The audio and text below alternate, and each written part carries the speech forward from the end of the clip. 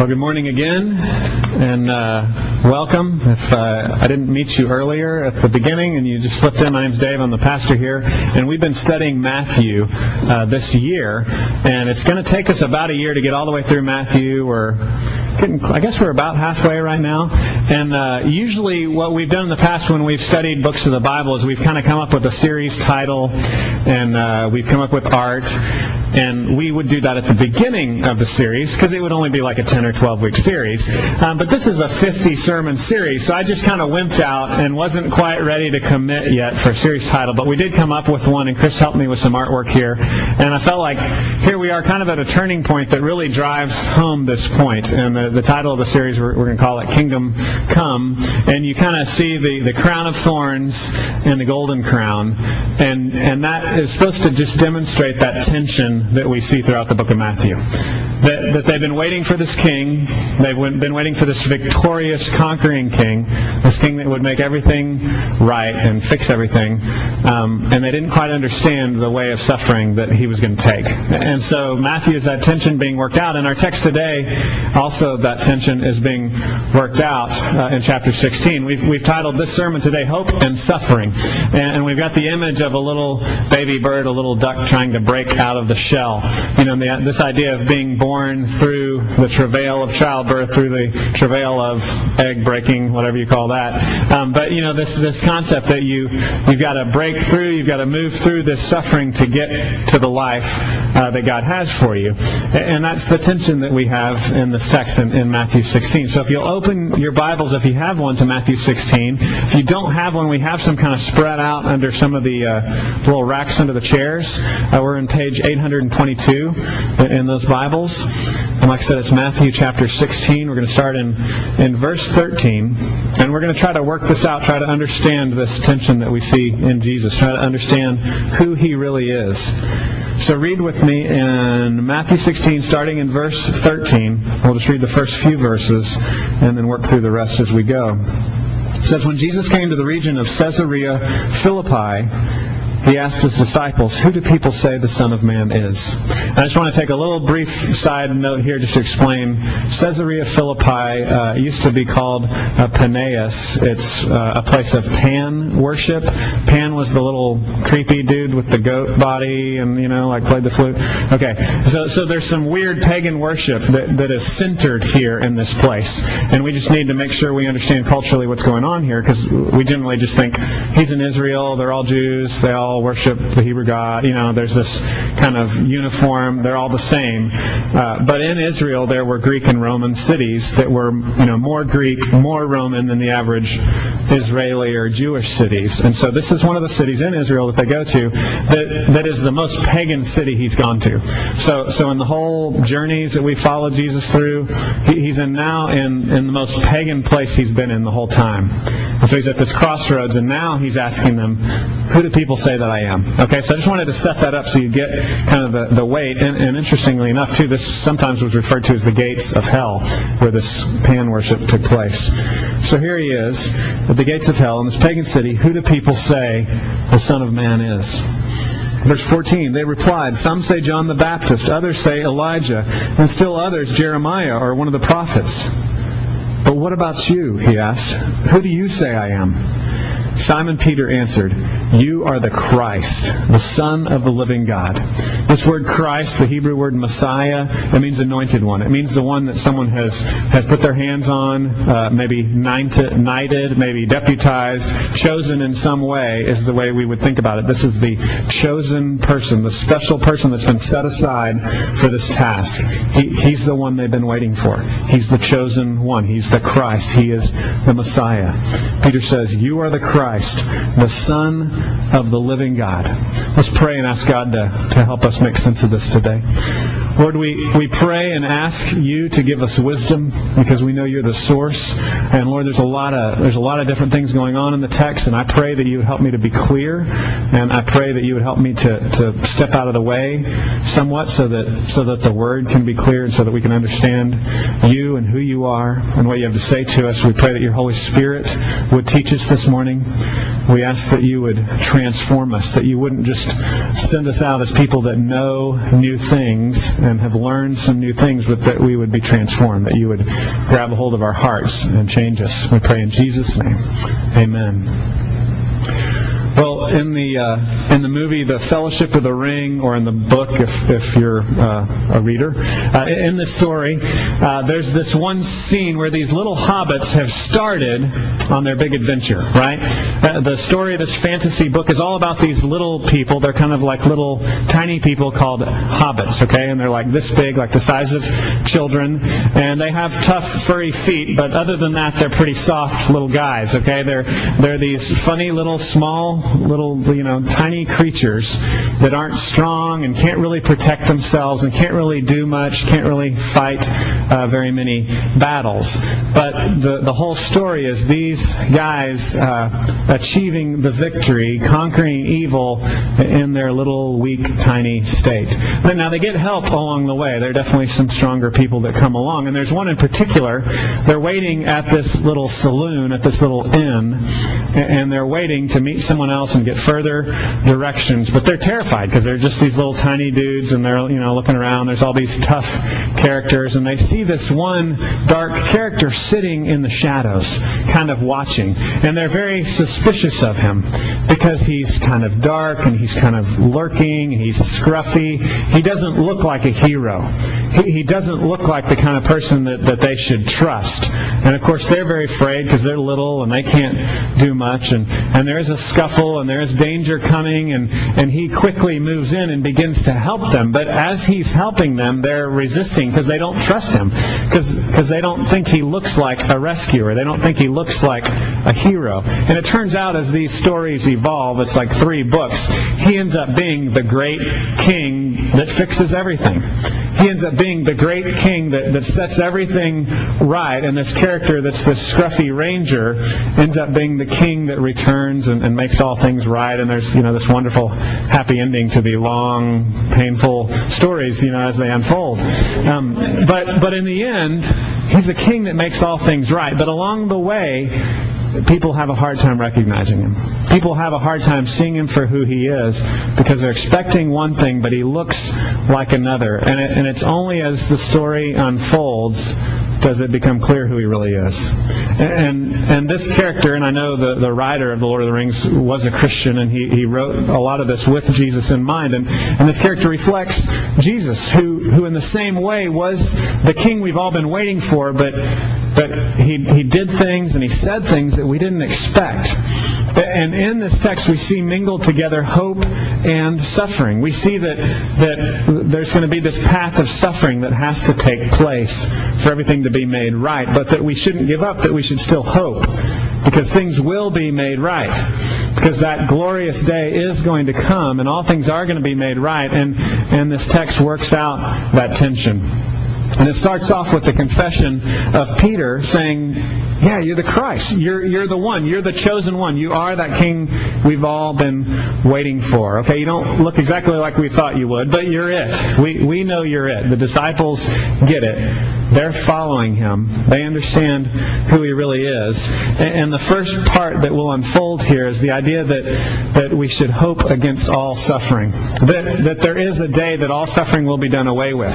That we can hope, that we can look forward to it all being fixed. Suffering is still here. It's still going to go on. We're going to still go through suffering, but we can hope that it will all be made right. Let's pick back up in 16, and we'll try to follow then this promise, this hope that we have that it will all be made right. Peter answered, "You are the Christ, the Son of the living God." In verse 17, Jesus replied, "Blessed are you, Simon, son of Jonah, for this was not revealed to you by man, but by my Father in heaven." He's saying this is not something you could have come up with. You wouldn't have recognized me otherwise. But God's grace has been revealed to you. My Father has given you grace. He's given you the grace to get it, to understand this. He says in 18, "And I tell you that you are Peter. Peter just literally means rock. You are Peter, and on this rock I will build my church, and the gates of Hades will not overcome it. I will give you the keys of the kingdom of heaven, and whatever you bind on earth will be bound in heaven, and whatever you loose on earth will be loosed in heaven. And so here Jesus makes these great promises to Peter. He says, yes, hope against all suffering. It's all going to be defeated. The gates of hell, the gates of death, the gates of Hades are not going to defeat you. You're going to win. You're going to make it. You're on the winning team. And he blesses Peter. And there's a lot of theological debate about this. He says, you are Peter, and on this rock I will build my church. And there's kind of two extreme views in the history of Christianity. One view is that Peter has this absolute special authority in and of himself, right? Kind of like the first pope. A lot of Christians have held to that view, that he is this special founder. And then there's this other kind of extreme that really Jesus is just talking about the confession that Peter makes, that's really the rock that his church will be built on. And I think both have a lot of truth to them. Because really the grammar here points to Peter being who he's talking about. The grammar is very simple, and there would have been much better ways to communicate it if he wanted to say, what you just said is the rock I'm going to build my church on. Okay, so if he really wanted to say your confession is the rock I'm going to build my church on, he could have just said that. But he said, you're Peter, you're the rock, and I'm going to build my church on this rock. And so it's pretty clear, and some people get into linguistics and say, well, it had a different ending, and so it was kind of like he said, you're tiny pebble, and I'm going to build my church on big rock, and like people try to do some different things to show you that really Peter's not that important, and really this is something Protestants often do to try to discount some elements of Catholic teaching. We're not a Catholic church, and we don't hold all that teaching, but in this verse they're right. Okay, in this verse they're right. He's saying that Peter is the rock. Now, we have to look in the rest of the New Testament to see that Jesus also says, and the apostles also say, that all of the apostles are the rock on which the church is built. And then they say, and all the prophets are the rock on which the church is built. And then in Matthew 7, he says, if you follow my words and listen to what I've told you, then you're building your house on a rock. And we see that Jesus is the foundation. So the rest of the New Testament kind of blows it up, right? It blows it up, and we see that yes, there is some truth to the Protestant view that it's really Peter's confession. That's the important thing, and that is why Jesus blesses him.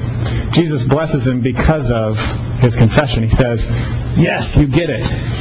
Now, Peter, you're going to be the founding leader of my church. And we see that unfold in Acts. We see Peter being kind of the main guy. He didn't have any more authority than the other apostles, but he was the spokesman for the apostle. He was kind of a first among equals, is a term that we like to use. He was the mouthpiece. At our church, we have an elder board, a governing board that leads the church, and I'm one of the elders of the church, and I'm kind of like the upfront leader of the church. I'm the one that speaks the most, that is most visible, but I don't have any greater authority than the other elders or the other leaders at the church. I'm kind of a mouthpiece for the church. I get to speak for the church, and that's kind of the role that Peter had. Peter got to stand up, and he was the one that spoke. He was the one that preached a lot of times, we see in the early chapters of Acts. But then later on, we kind of see Peter kind of fade into the distance, and other apostles pop up. We see James, the brother of Jesus, popping up as the leader in the Jerusalem church, and then we see Paul popping up as the leader that's taking the gospel out to the Gentiles. So we need to not be afraid, like I said, of the grammar here, where Jesus is telling Peter, you're the rock. We also need to understand that doesn't give Peter some kind of eternal special role that goes beyond the other apostles. Ephesians 2:20 is very clear. I'm building my church on the foundation of the apostles and the prophets, and then Jesus is the chief cornerstone of all of it. So we need to understand it in context as well. Another part that's a complicating factor is this idea of the keys of the kingdom being given to Peter. Peter is told that he'll be given the keys of the kingdom, and sometimes this is taken to mean that you have absolute authority, right? The church thereby has absolute authority, or Peter has absolute authority to, let it be written, let it be done, and whatever he says is law, right? And there's definitely an authoritative role of the apostles. Like I said, all the apostles together, we follow this book, which is is the record of the story of redemption, the life of Jesus, and the qualification to be an author of this book is to be an apostle or a prophet, basically. Be an apostle, be a prophet, be an associate of one of the apostles or prophets, and that's the record that we follow. That's our sacred literature. That's our book, our word that we follow. So we definitely see there being authority here. But again, the rest of the New Testament kind of blows this up a little bit. We see in Matthew 18 that whatever the church, any member of the church, binds or looses will be bound or loosed in heaven. We see in Matthew 18. So the same kind of terminology. Here it says keys, and then it says whatever you bind or loose will be bound or loose in heaven. And then again in Matthew 18 it picks up that terminology of whatever you bind or loose will be bound or loosed in heaven. And there's again a little weird grammatical thing here where what it's saying is whatever you bind or loose will be shown in the future to have been bound or loose. It's called a perfect tense. And so the idea is as the church acts as stewards of the kingdom, the ones that have the keys to open the doors, then that'll be shown to be true in heaven later on. There will be agreement between the church and between heaven. There's an agreement. The church is, it's our role to open the door to God's kingdom here on earth. It's our role to say, come on in. A lot of times we think of it as some kind of harsh authoritative role, but it's a role based on the confession that Jesus is the one, He's the way in. I got a picture of a castle here to help us think through it. A castle always has a moat, and this language of keys and this language of like the gates of Hades and a key master. I mean, this was all language that in the first century would have made people think of like a steward of a fortress, someone who was the guardian of a fortress that literally held the keys to let people in and out, and said, okay, lower the drawbridge, let the people in. And that is the church's role, and that was the apostles' role as well, to declare, just like John the Baptist declared, and just like Jesus declared, the kingdom of heaven is at hand. The kingdom of heaven is here. It is near. Come on in. The door is being opened. Now, it's not the church that puts people in the kingdom of heaven. It's Jesus. Jesus is the bridge. He's the door. He is the gate. All these analogies that He gives us again and again. He's the way. But we're given this wonderful privilege as the church to say, yeah, all suffering is over. The door is being opened. Come on in.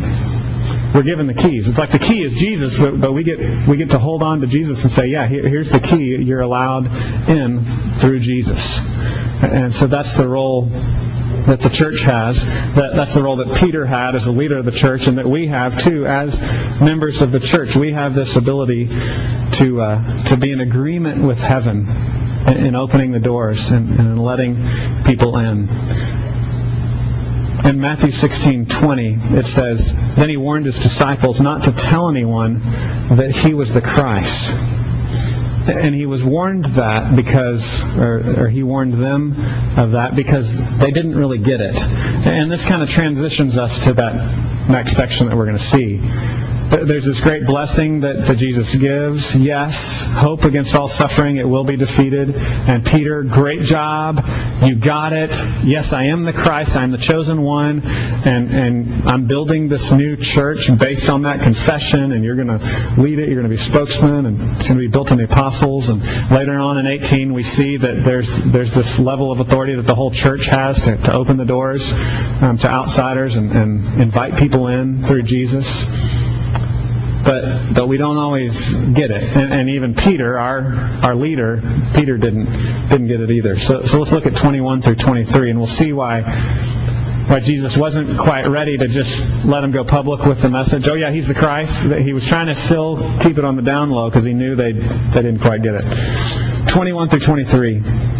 It says, "From that time on, Jesus began to explain to His disciples that He must go to Jerusalem and suffer many things at the hands of the elders, chief priests, and teachers of the law, and that He must be killed and on the third day be raised to life." So this next section I want to call it Hope in Christ's Suffering. So in this next section, we see that not only is there hope against all suffering, and everything will be made right, but the hope specifically is in Christ's suffering, that Christ's suffering is going to be the way that this is going to unfold. He says he's going to suffer many things at the hands of the elders, the chief priests, and the teachers of the law. He must be killed, and on the third day be raised to life. So he's making it very clear that his suffering is ultimately going to be the key into this kingdom. But again, Peter didn't quite get it. He made that great confession just a minute ago, and now he's kind of flubbing things again. In verse 22, Peter took him aside and began to rebuke him. Began to rebuke Jesus. "Never, Lord," he said, "this shall never happen to you." You ever rebuke Jesus? God ever doing something in your life and you're like, "God, you have got it all mixed up. This is not the way my life is supposed to play out. This is not the way things are supposed to go," right? I mean, we laugh, but I think we all do that. We pull him aside in our prayer closet and we're like, "God, you've planned things a little wrong here. We need to go in a different direction." Well, Jesus is pretty tough with Peter. In verse 23, Jesus turned and said to Peter, "Get behind me, Satan. You're a stumbling block to me. You do not have in mind the things of God, but the things of men." And it's pretty harsh, right? I mean, as a leader, sometimes I want to say that sort of thing to people. But I'm not Jesus, so I don't speak with quite that same kind of authority. The word Satan just means opponent, adversary. So you could take it at that level. He's just saying, "Get behind me, person that's opposing me." But it's Satan. I mean, that's the word for Satan, the ultimate opposer.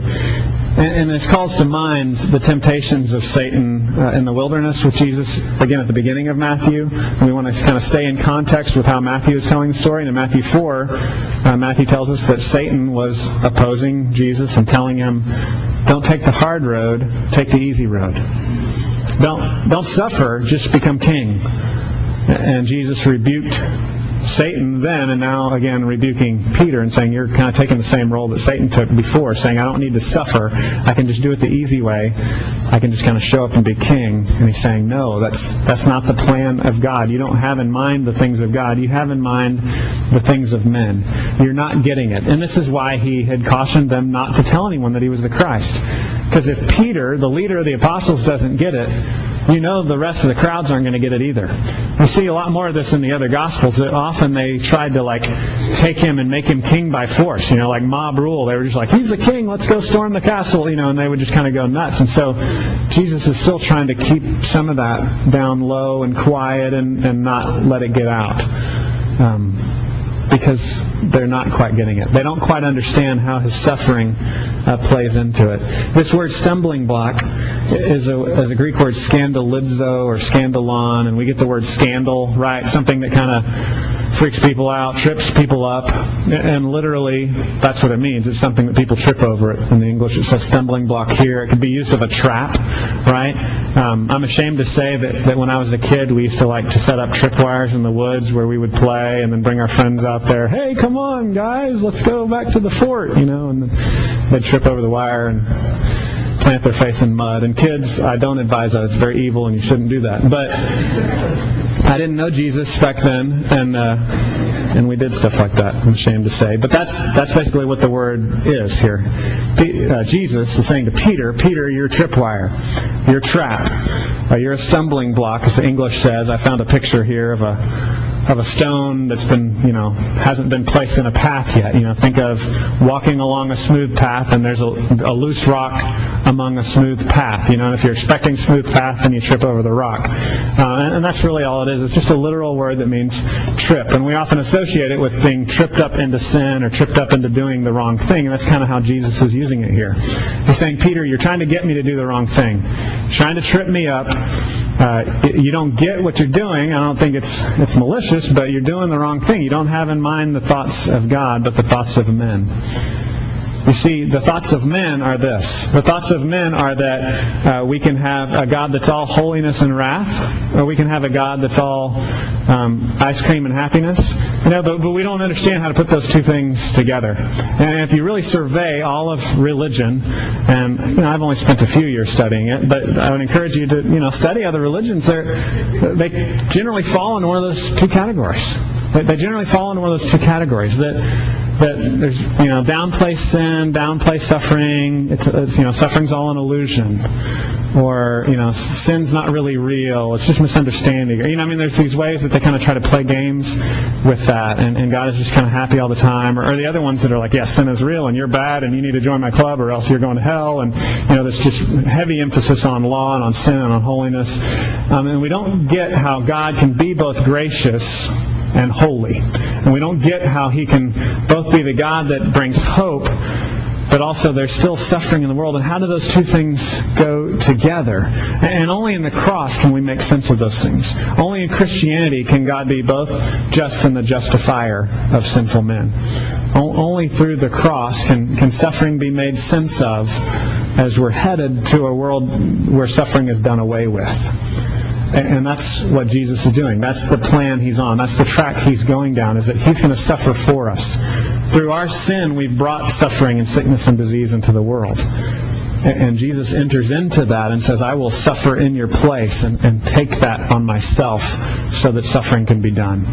So we have to hope in Christ's suffering and not get tripped up over it.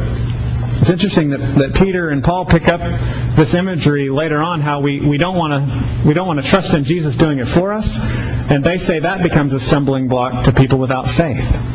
So they use that same term, stumbling block, that scandalizo, that same idea, and they turn that phrase now to show anyone that doesn't have faith is tripping over Jesus, is tripping over the Jesus who dies for us. And Peter, the one who was rebuked for being a stumbling block himself, says it this way. He says in 1 Peter 2, 6-8, For in Scripture it says, See, I lay a stone in Zion, a chosen and precious cornerstone, and the one who trusts in Him will never be put to shame. Now to you who believe, this stone is precious. But to those who do not believe, the stone the builders rejected has become the capstone. He says, and a stone that causes men to stumble, and a rock that makes them fall. So Peter's saying this stone, this precious cornerstone foundation that is Jesus, for those that don't believe, it becomes something that we're tripped up by. And even if you call yourself a Christian, you can still be tripped up by that. You can still be tripped up by that because we often want to take whatever is going right in our life and say, that's the answer to my life. I'm good at this, and that's the way I'm going to get into the kingdom. And I don't need Jesus to take care of it for me. My sins aren't that bad. I can kind of make up with them by just being really great at my job, and just being really, honorable in this area of my life, or just having lots of really good friends, or just having a really perfect family. Right? We take these things, we take these good things in our life, and we make them into false gods. We elevate them to a place of much greater importance than they should have. And instead of worshiping God for them, we worship them, and we give all our energy to them, and they say, that's the thing that's going to get me there. Instead of realizing we can't get there by our own works, we can only get there through Jesus. And Paul picks up this same stumbling block concept in Romans 9. In Romans 9:30-33, he says, What then shall we say? The Gentiles, the outsiders, the non-Jews, who did not pursue righteousness, they've obtained it. They've obtained it, a righteousness that's by faith. But Israel, the Jews, who pursued a law of righteousness, have not attained it. Why not? Because they pursued it not by faith, but as if it were by works. They stumbled over the stumbling stone. And that, guys, is how we'll continue to stumble over the stumbling stone ourselves. We'll continue to fall in that trap ourselves, where we stumble over Jesus. We get tripped over it because we're trying to pursue our own salvation by works. And we can know that Jesus is the answer, and then we just kind of fall back into this old habit or this old routine of just doing it our way, of rebuking Jesus, saying, No, Jesus, I don't need your sufferings. I can take care of it. I can do it. You don't need to suffer, Jesus. I can make it happen my way. I can fix things in my life. And just, as someone that has the privilege of speaking to you and encouraging you and exhorting you, I would encourage you not to rebuke Jesus. Don't pull Him aside and say, No, not this way, Jesus. But humbly accept what He's offered. And I say that to myself as well. We all do that. We want to do it our way. We want to say, No, I don't need your sufferings. I can take care of it. And we have to accept what He's given to us. It's enough. And as we do that, that's the only thing that can really push us out to be these radically different kinds of people that actually bring redemption into the world, that actually then bring hope in the midst of the suffering that our neighbors and that us and our family and everybody else is wading through in this world. When we get that He's the answer, then that begins to actually change our hearts. That begins to actually make us into like the crazy kind of people that can be hopeful and be joyful in the midst of our own suffering and be giving ourselves over to other people. And that's where Jesus goes next in the text. In 24 through 28, we can hope through our suffering. In 24 through 28, then Jesus said to His disciples, "If anyone would come after me, he must deny himself and take up his cross and follow me. For whoever wants to save his life will lose it. But whoever loses his life for me will find it." So if you want to follow Jesus, if you want to be a disciple, really that's the word disciple is just one who follows, a student. So if you want to follow Jesus, if you want to follow after Him, you have to take up your own cross, which in that day was just, chair of execution. You have to take up your own execution chair. You have to take up your own poison and follow me. You have to lose your life, yourself, to find it. For whoever wants to save his life will lose it, but whoever loses his life for me will find it. In verse 26, what good will it be for a man if he gains the whole world yet forfeits his soul? Or what can a man give in exchange for his soul? For the Son of Man is going to come in His Father's glory with His angels, and then He'll reward each person according to what he has done. And it'd be easier than to go, hey, isn't that what Paul was just saying was a bad thing? Jesus is going to reward us for what we've done. So, okay, reset. Let's do all the right things, follow the rules, keep the law, do everything perfectly. No, what He's going to judge you according to is what you've done with Him. What have you done with Him? And yeah, that's going to translate into doing righteous things, into keeping the law. But what have you done with Jesus? What have you done with Him? Have you accepted Him? Have you taken that key to the kingdom, or have you said, no, I'm going to do it my way? And like I said, as we understand that He's the answer, it unleashes us. It unleashes us to be able to lose our life and to find it in that losing, to give ourselves to other people, to give ourselves away. Paul has a really radical verse about this in Colossians 1:24.